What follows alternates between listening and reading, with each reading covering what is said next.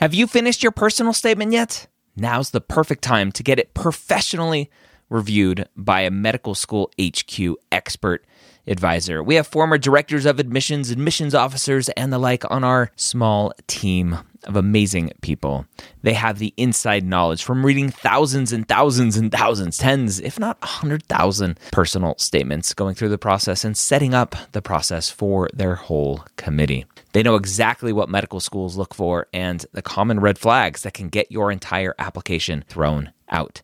Take advantage of our flash sale right now, going through May 6th, up to 6,000 characters reviewed for just $150. That's a $75 discount on our regular price. Go to editmyps.com. Again, that's editmyps.com. The Pre-Med Year, session number 458.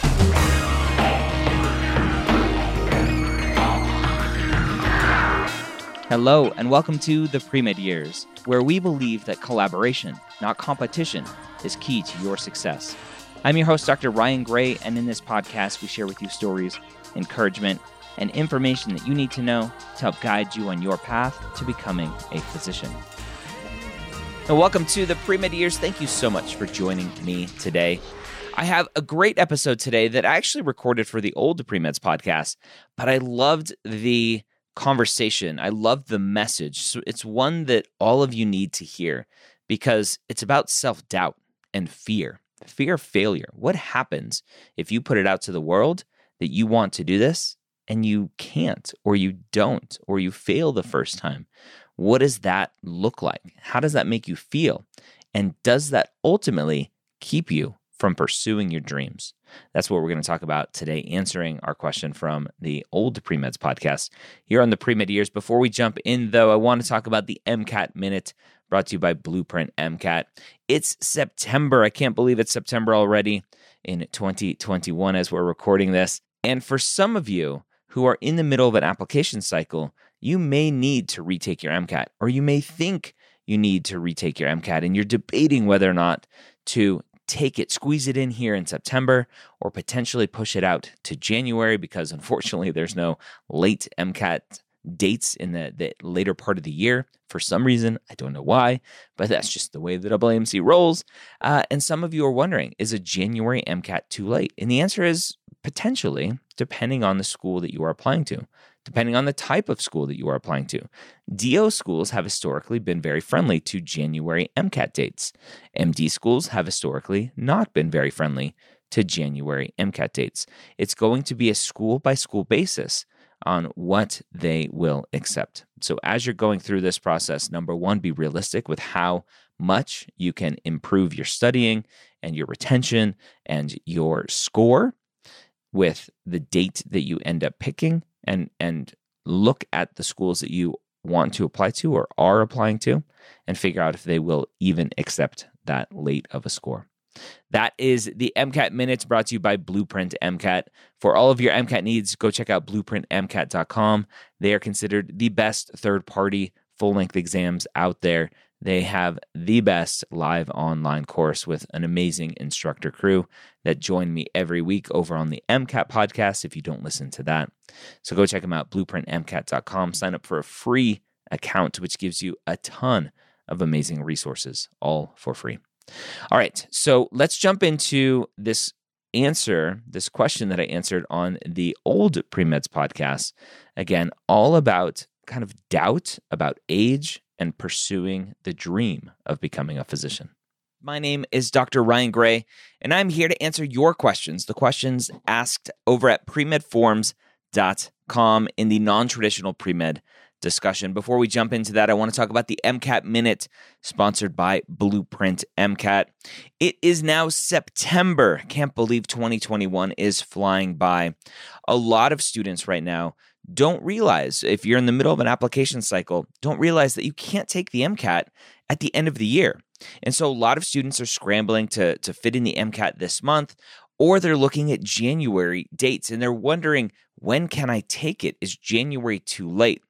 And historically, we have said for MD schools, January is too late. For DO schools, there are a lot of DO schools that accept January MCAT scores. And what you have to do is look at each individual school, to see what the latest MCAT score that they accept is and determine whether or not you want to try to squeeze in a January MCAT date in this current cycle that you are applying, or put off putting in more money for secondaries and submitting to more schools and just delay your MCAT and reapply at a later time.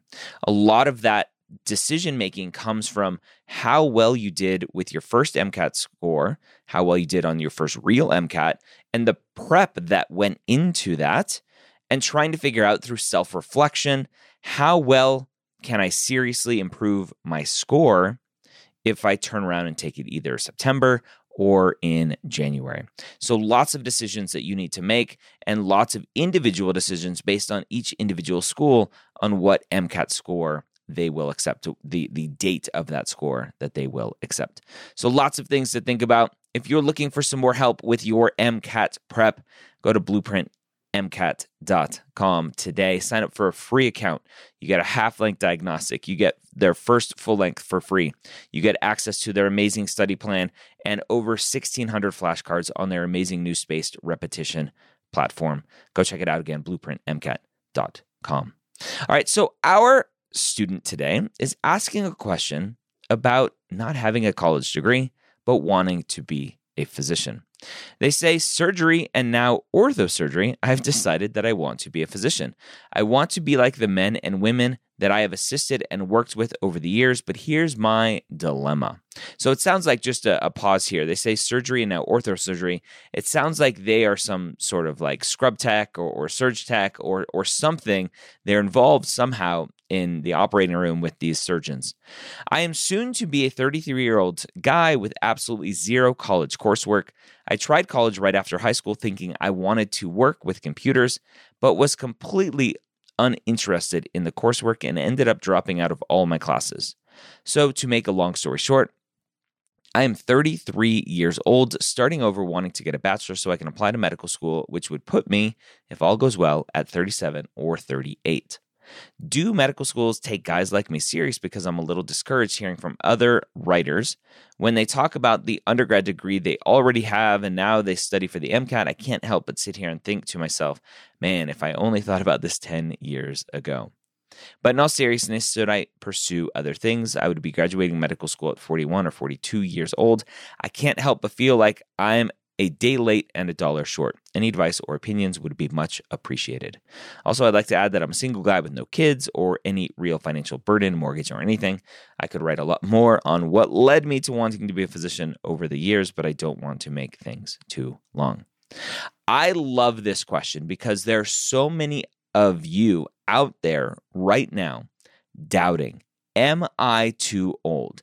Is it too late?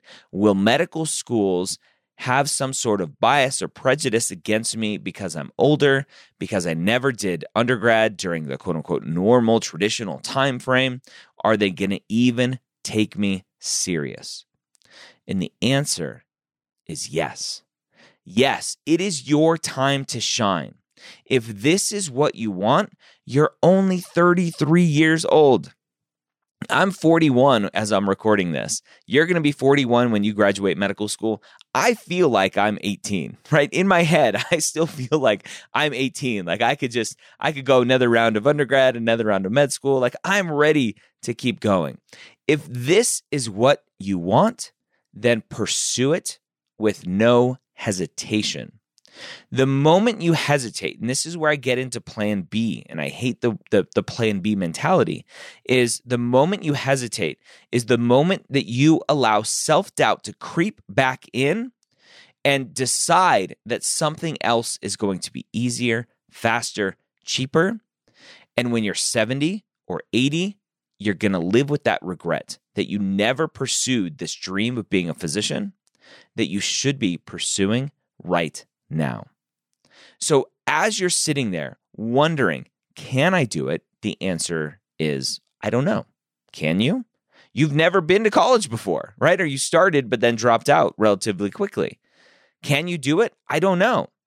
Most people can, but some people just aren't smart enough. I mean, that's just the brutally honest truth. Can you do it? I bet you can. If you want to be a physician, you will figure out away.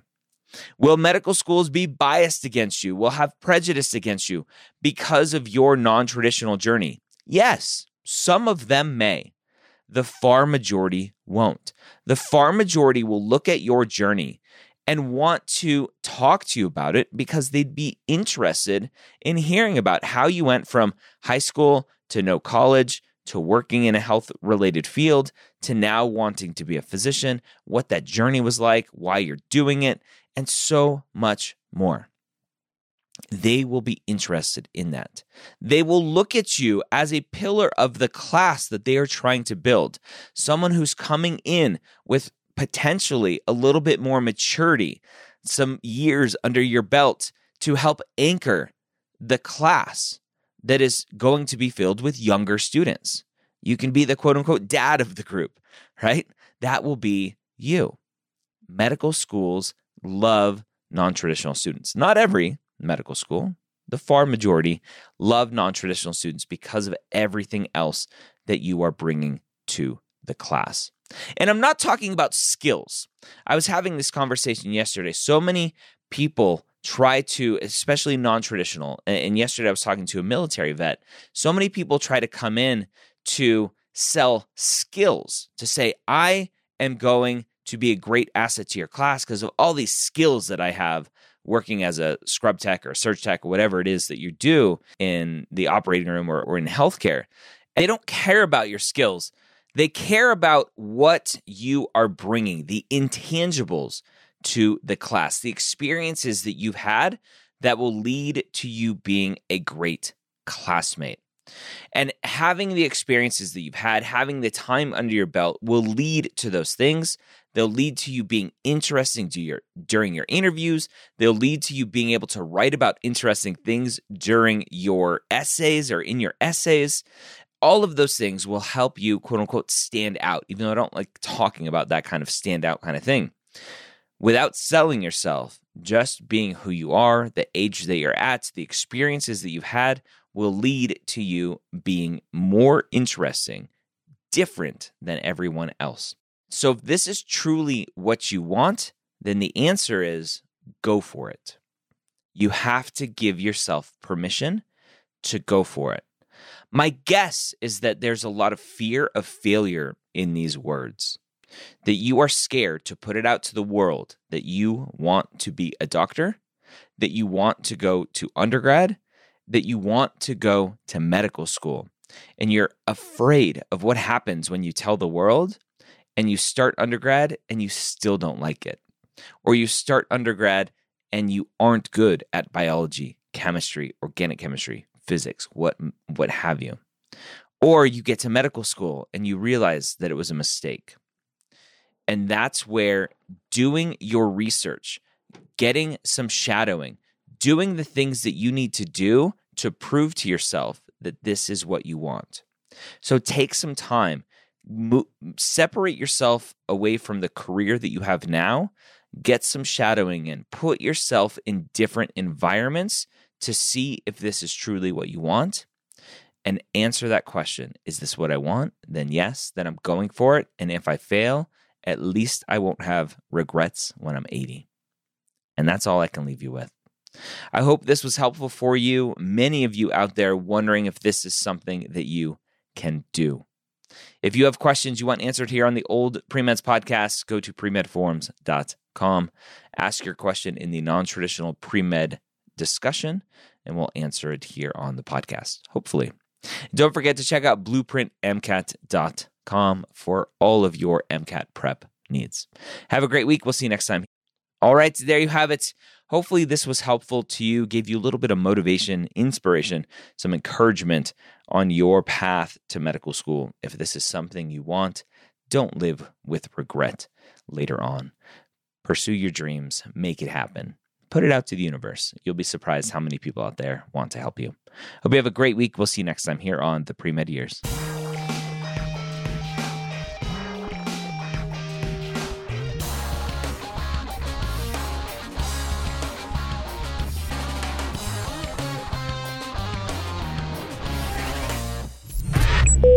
This is MedEd Media.